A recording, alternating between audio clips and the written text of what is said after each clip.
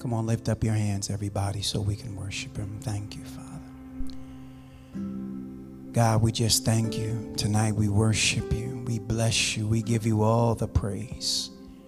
We give you all the glory. We give you all the honor. We thank you for your presence in this place tonight. Have your way in this place. Move by your Spirit. Speak to each and every one of us. Open up our hearts that we may receive the word of God tonight. Our minds that we may understand, our ears that we may hear what the Spirit of the Lord is saying to the church. Let the incorruptible seed of your word be planted deep on the inside of us. And Father, we just thank you for all that you're going to say and all that you're going to do tonight. We give you all the praise in advance. We give you honor and glory. We thank you for everything that you're going to say and everything that you're going to do. For it, Father, we bless you. We give you praise in the mighty name of Jesus. And Lord, tonight we just want to lift up Eben, Aurelia, Marlena, and the family. As tomorrow they get ready to partake in these services, the wake and then the funeral this weekend. We pray, Father, for all of the family members, all those that are still traveling, that are trying to get here from Liberia. We pray that you get them here safely, Father, in the name of Jesus. We pray that you cover the family, that you will comfort them with the comfort that only you can comfort them with, for you are the God of all comfort. You are the Father of all mercy. Let there be peace in the family. We bind any foul spirit of strife and division. We curse every assignment of the devil that tries to raise his ugly head when people are at their lowest and when people are mourning. We come against any work of Satan. We cancel any assignment of the enemy. We come against the spirit of regret. We curse it right now in the name of Jesus. And we pray right now, Father, in the name of Jesus, that this will be a true homegoing and celebration for the life that she lived. And Father, for it, we just thank you in advance. We bless you, Lord God. We give you praise in Jesus' mighty name. Amen. Amen. Amen. Come on, let's just give Jesus a praise tonight. Amen. Amen. Amen. Amen. Amen. Amen. Amen. Amen. All right. You can have your seats. Let's get down to business. Let's get into the Word of God.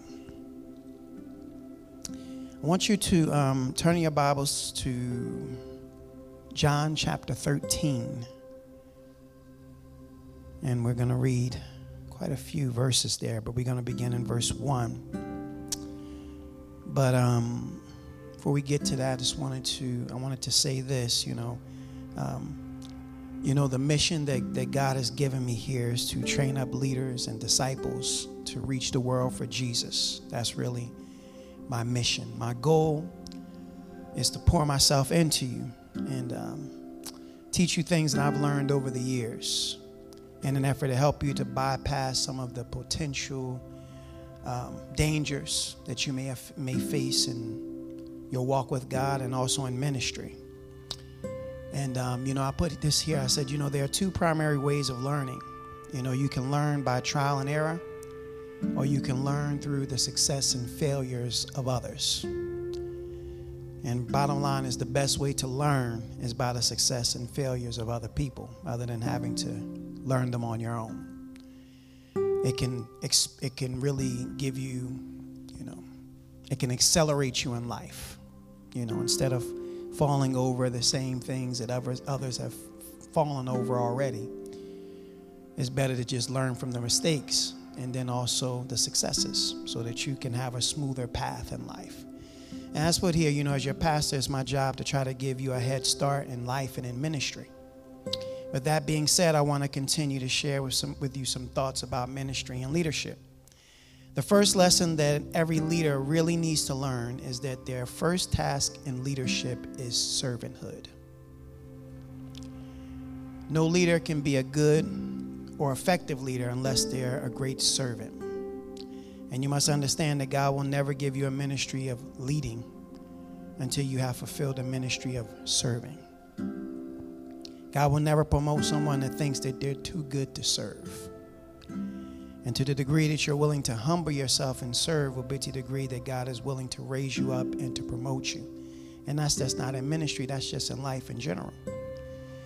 So we're going to take a lesson from the Lord Jesus when it comes to servanthood. So in John chapter 13, verses 1 through 17, we're reading the Amplified version. It says, "Now before the Passover feast, Jesus knew that his hour had come, and it was time for him to leave this world and return to the Father." You know, it's something we're about to get ready for Passion Week, right? This Sunday begins Passion Week, which is, Palm Sunday, when Jesus makes his triumphant entrance into, Jerusalem. And then a lot of things happen that week, but at the end of Passion Week, it culminates with, of course, Jesus laying down his life and becoming the ultimate sacrifice for us. But this is during that time. And it says, before the Passover feast, Jesus knew that his hour had come. It was time.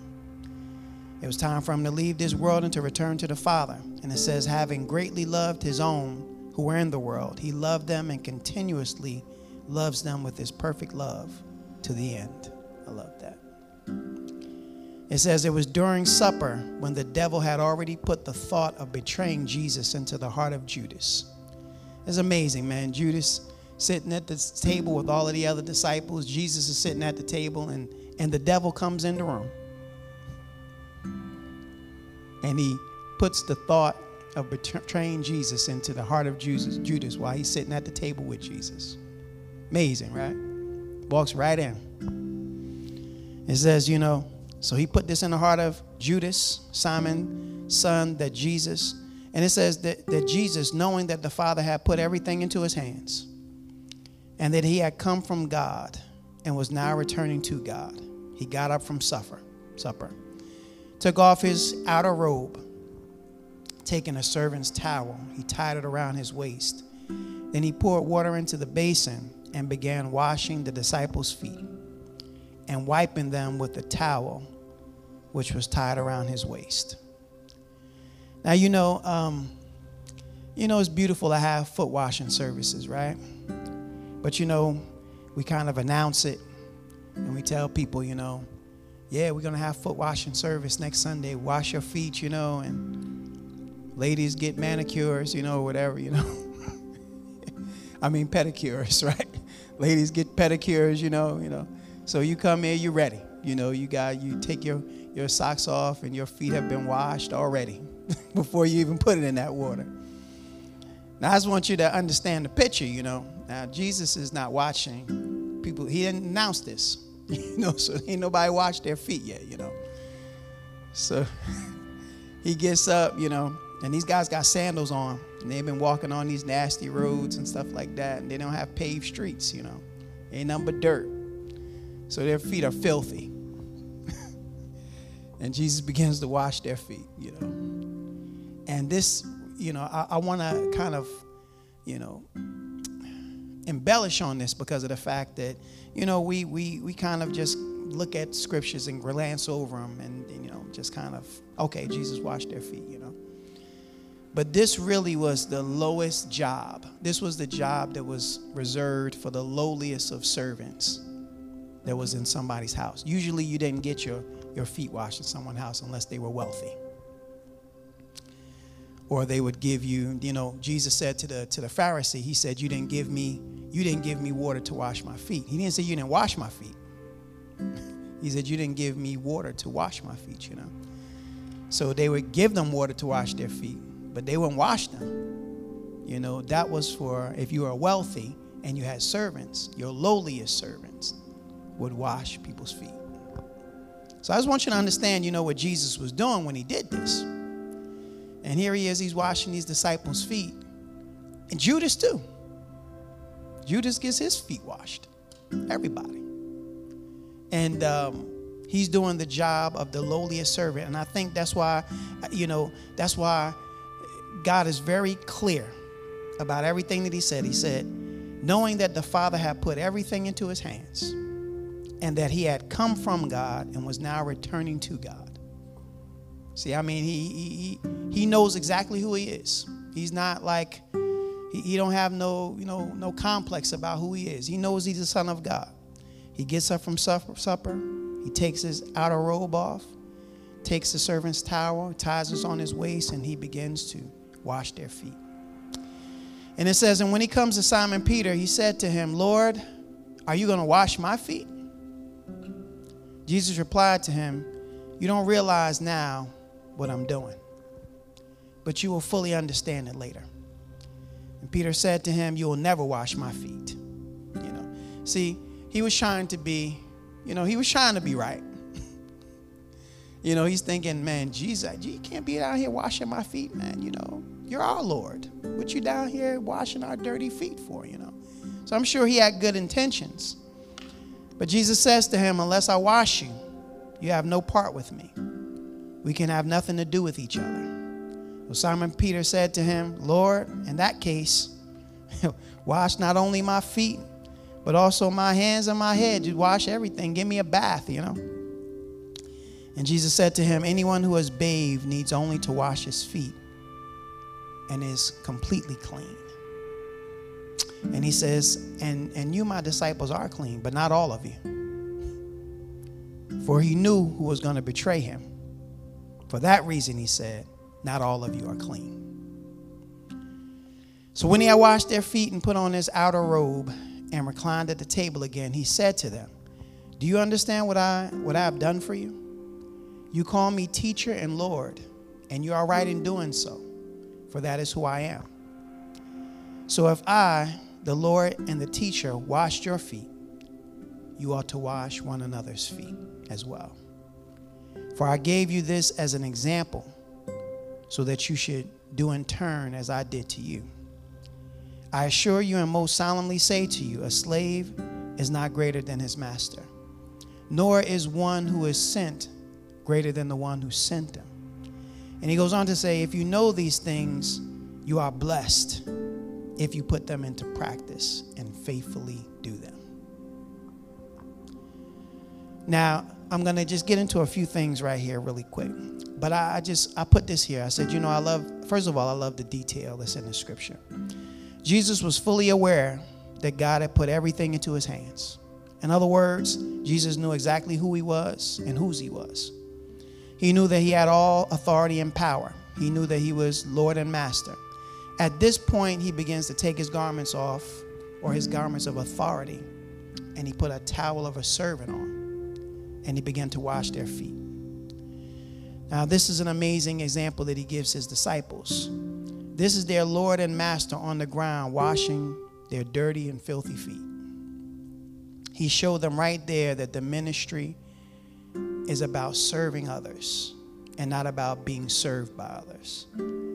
He showed us that ministry is not about titles, it's about towels. In other words, it's about being a servant. Not about being served, People, when they think of leadership, they think of someone serving them. Now it's time to put my feet up so people can serve me. But that's not what leadership is about. It's about being servant. And the ultimate leader gives them the ultimate example and shows them that he didn't come to be served. He came to serve. And that's what we need to understand as leaders. We are here to serve. We're here to serve people. We're here to love people and to serve them. Now, washing feet is very significant. And the reason, and Jesus says to him, when he's speaking to Peter, he says to him, Peter says, wash everything. And he says, if you have already been washed, the only thing you need to wash after that is your feet. And that was very symbolic, because what he was talking about was the fact that once you're saved, you're cleansed from sin.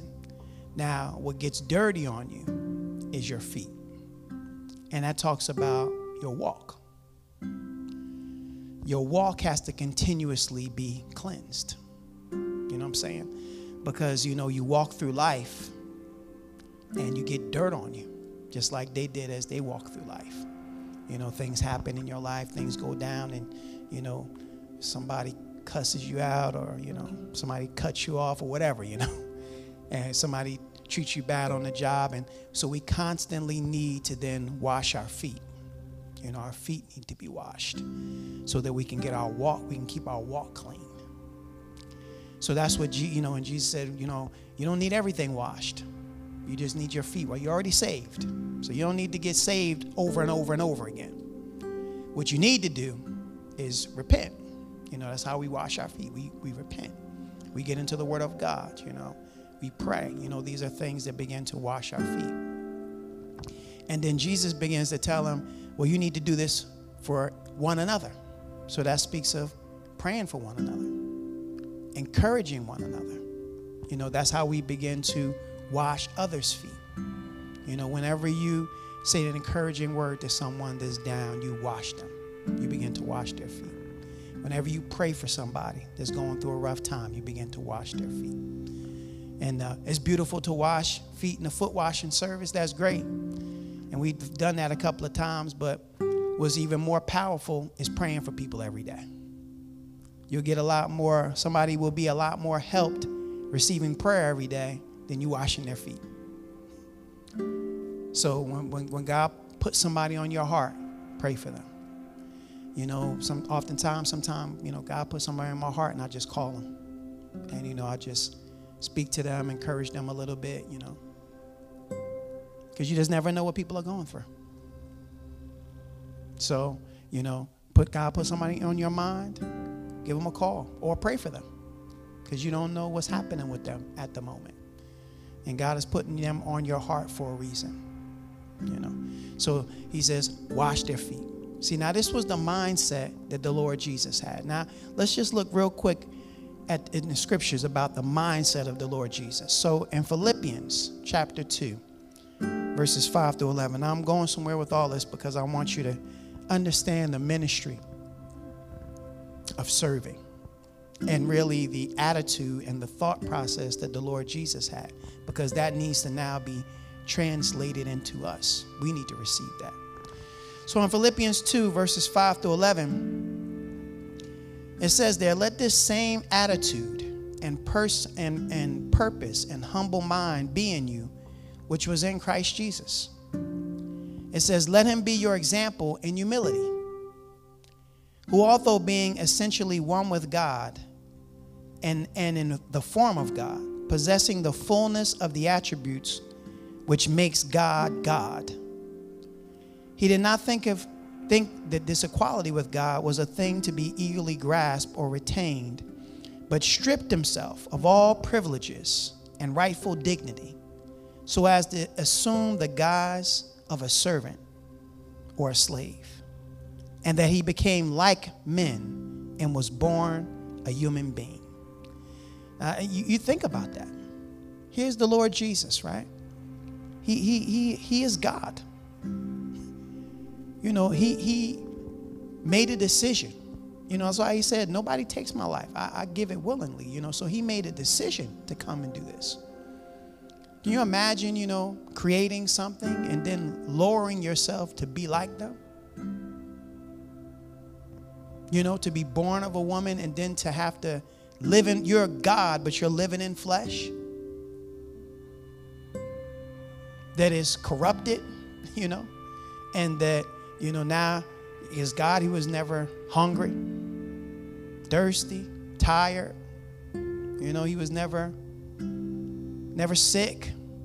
He takes on all of this, all that mankind has to offer with all of his corruption. And he comes down to this planet to be like us and live this life like we live it. Now that's humility. Now it goes on to say that after he appeared in human form, he abased and humbled himself still further and carried his obedience to the extreme of death, even the death of the cross. Now if coming here wasn't enough, and he humbled himself even further and decided to die the worst death that was available at the time, which was crucifixion. That was the worst death. You couldn't get no worse than that. And he carried out his obedience to the extreme death, even the death of the cross. And it says, therefore, because he stooped so low. I love that. Because he stooped so low, God has highly exalted him and has freely bestowed on him the name that is above every name.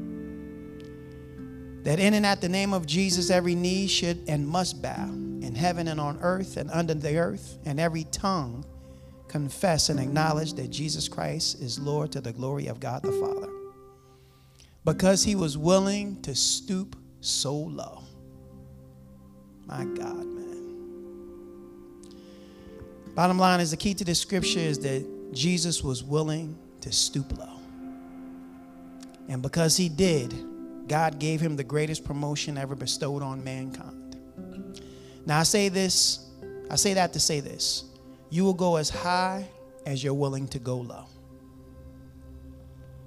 The lower you're willing to go to serve others, the higher God will take you and promote you. If you're too good to serve, you're not worthy to receive promotion from God.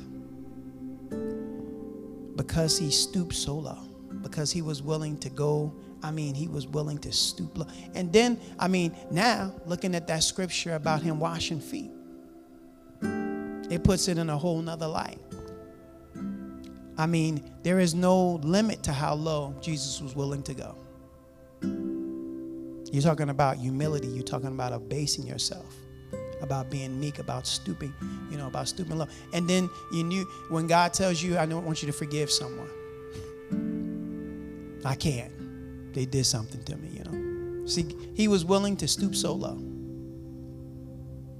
that while he was on the cross, after being brutally beaten, after having his beard plucked out, after hundreds of soldiers spitting on him, covering his head and slapping him and saying, you're a prophet, prophesy who's hitting you. Taking all of his clothes and gambling for them. And whipping him with a cat of nine tails, tear his flesh off. Now he's on a cross. He's on the cross, dying breath. Forgive them, they know not what they do. I'm telling you, man, because he was willing to stoop so low, God has highly exalted him, giving him a name that's above every name. See, most of us will never experience real promotion because we're not willing to stoop low. We're not willing to humble ourselves. Too proud, All right, let me move on with this. So let me just give you a few scriptures about humility and how it's tied to promotion. In James 4:10, it says, humble yourselves in the sight of the Lord, and he shall lift you up. In 1 Peter 5:5-7, it says, likewise, ye younger, submit yourselves unto the elder. Yea, all of you be subject one to another, and be clothed with humility. For God resists the proud, but he gives grace to the humble. Humble yourselves, therefore, under the mighty hand of God, that he may exalt you in due time, casting all your care upon him, for he careth for you. In Matthew 18:3-4, it says, and said, verily I say unto you, except you be converted and become as little children, you shall not inherit the kingdom of heaven. Whosoever therefore shall humble himself as this little child, the same is greatest in the kingdom of heaven. In Matthew 23:11-12, it says, but he that is greatest among you shall be your servant. And whosoever shall exalt himself shall be abased, and he that shall humble himself shall be exalted. And finally, in Psalm 75:4-7, it says, I said unto the fools, deal not foolishly, and to the wicked, lift not up the horn. And that just means don't have pride in your physical strength or your abilities. Lift not up your horn on high. Speak not with a stiff neck. For promotion cometh neither from the east, nor from the west, nor from the south. But God is the judge. He putteth down one, and he sets up another. Don't be proud. Be humble, because it's God who does the promoting. See, you see how it's tied. Humility and promotion is always tied together. You want to be promoted? Learn humility. Learn the lesson of humility. Learn how to walk in humility. That's how you get promoted. And Jesus is our prime example because he was willing to stoop so low. Don't be proud. You know, don't be arrogant. Don't think, you know, well, I don't need to apologize. You know, God, all day long, I've had to apologize to some people, man. All day long, you know. I messed up a couple of times, you know. I had to apologize to my wife a couple of times today. I messed up, you know. And but God said, you know, I said, you know, man, I don't feel like apologizing, you know. But I just kept hearing, apologize. You need to apologize. And I'm just like, all right, I'm going to do it. Humble yourself under the mighty hand of God. So you want to be promoted? Humble yourself. Don't be proud. Can't apologize because when you're wrong, just apologize. You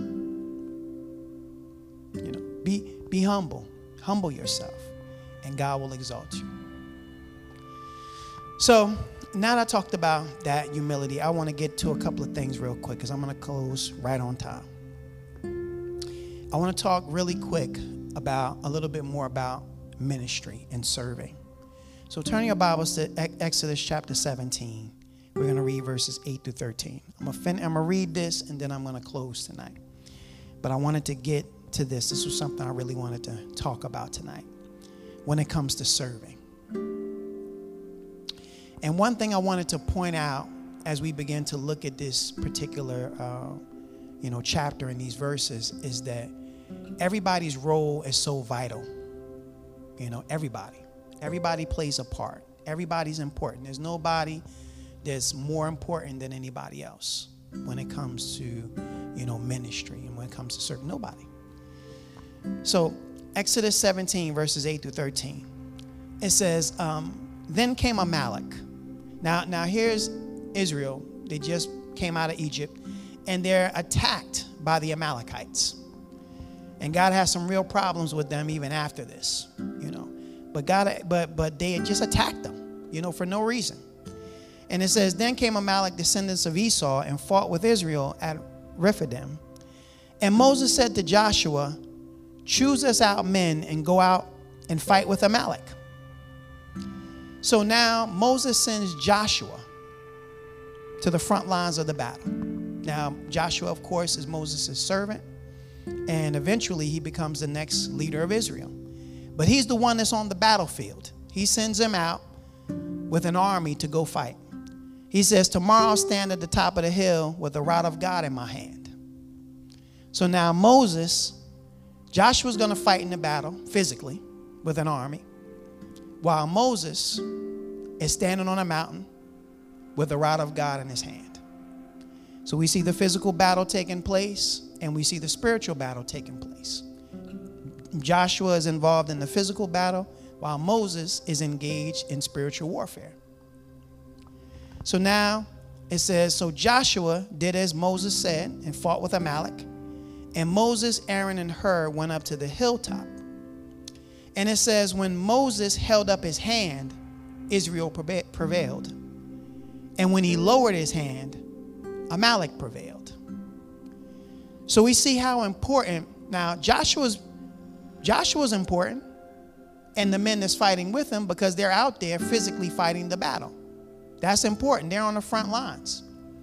But Moses' job is just as important as Joshua's, if not more, because while he's holding his hands up, Joshua's winning. But as soon as he lowers his hands, they start losing. So it goes on to say, but Moses' hands were heavy and they grew weary. So the other men, or Aaron and Hur, took a stone and put it under him, and he sat on it.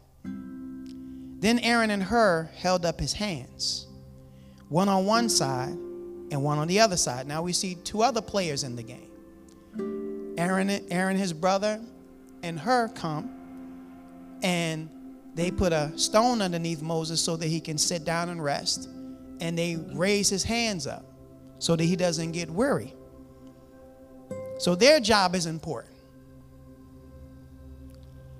And it says, so his hands were steady until the going down of the sun.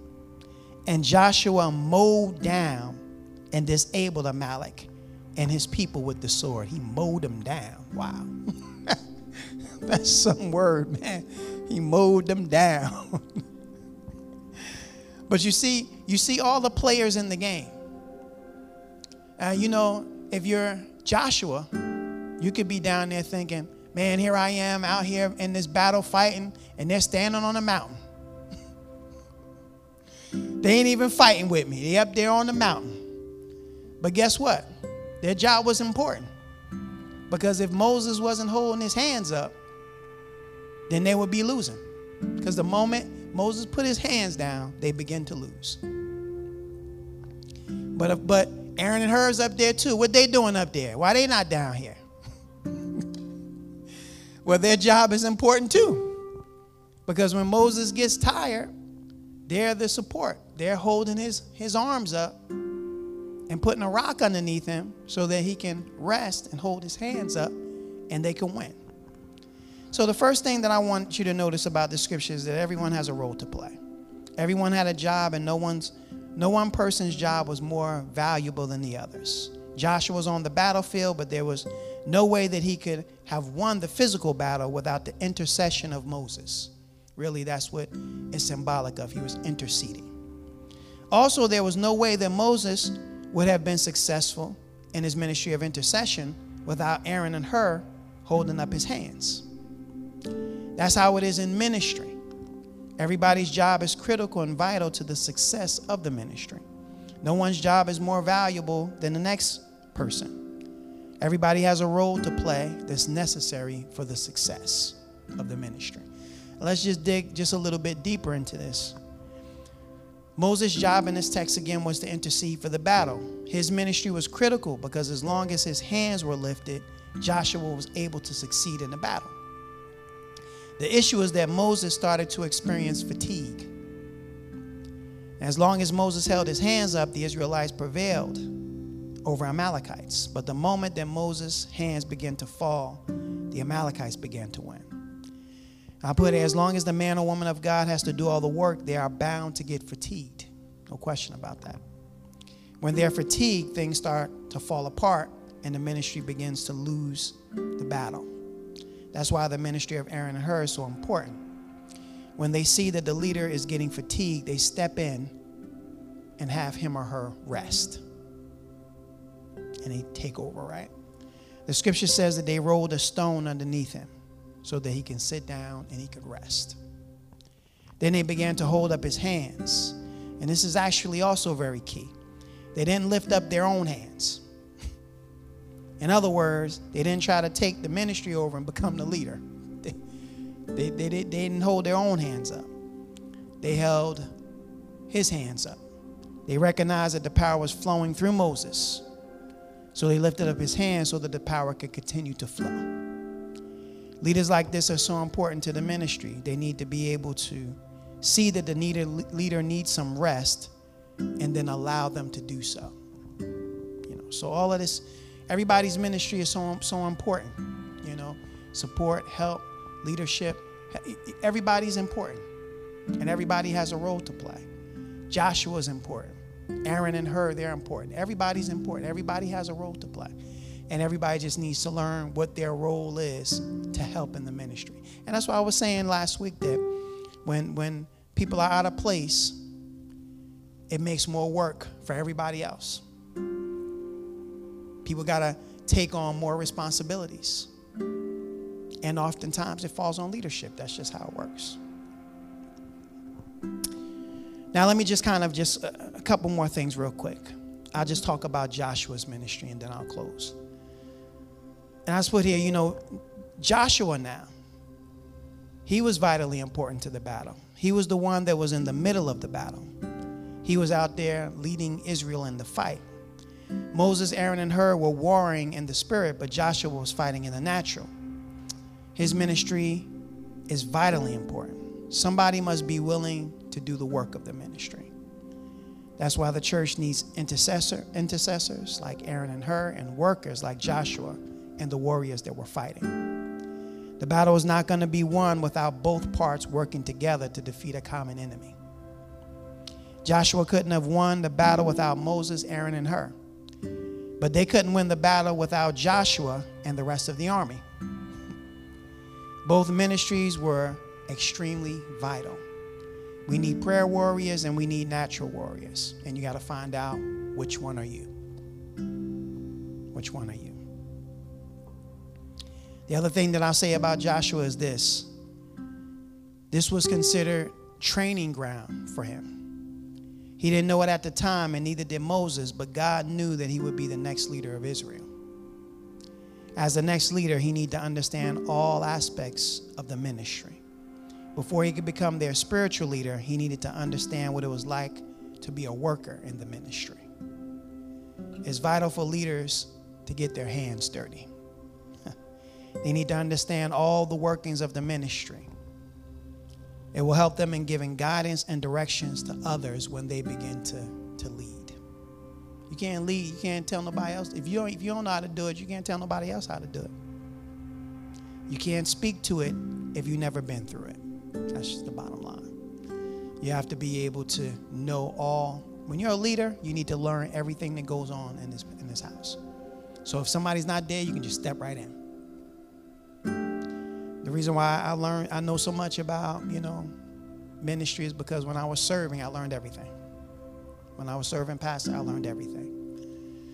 And it was because I didn't want ministry to be a burden on him. I didn't want him to have to worry about what was happening. So I just learned how to do everything. I didn't know I was going to be pastoring one day. I just knew that I was there to serve him. So you guys, you don't know where God's going to put you at one day. So whatever you're doing now is all preparation for what God will eventually have you do. But when you're leaders, man, you got to learn how to do everything. You got to learn how to put your hands on everything. Not just your ministry, what everybody else does as well. Got to get your hands dirty in ministry and learn it. So I wanted to kind of share that with you because I'm thinking, I'm just really thinking more and more about, leadership. Leadership has become, in churches nowadays, it's like, I don't know,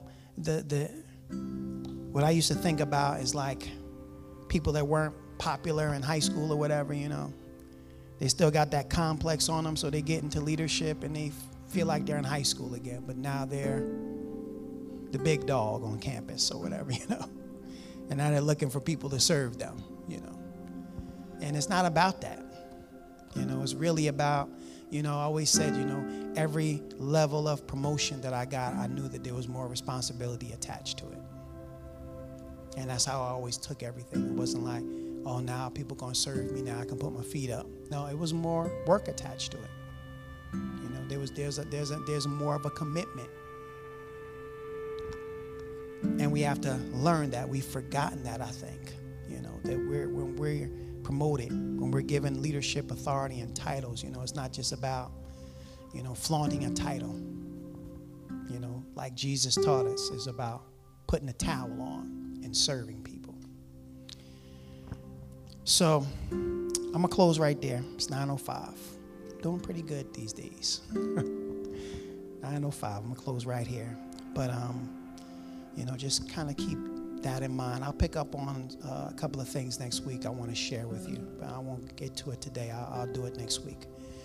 But just lift your hands and we'll close right now. So, Father, in the name of Jesus, Lord, we just thank you. We bless you, Father.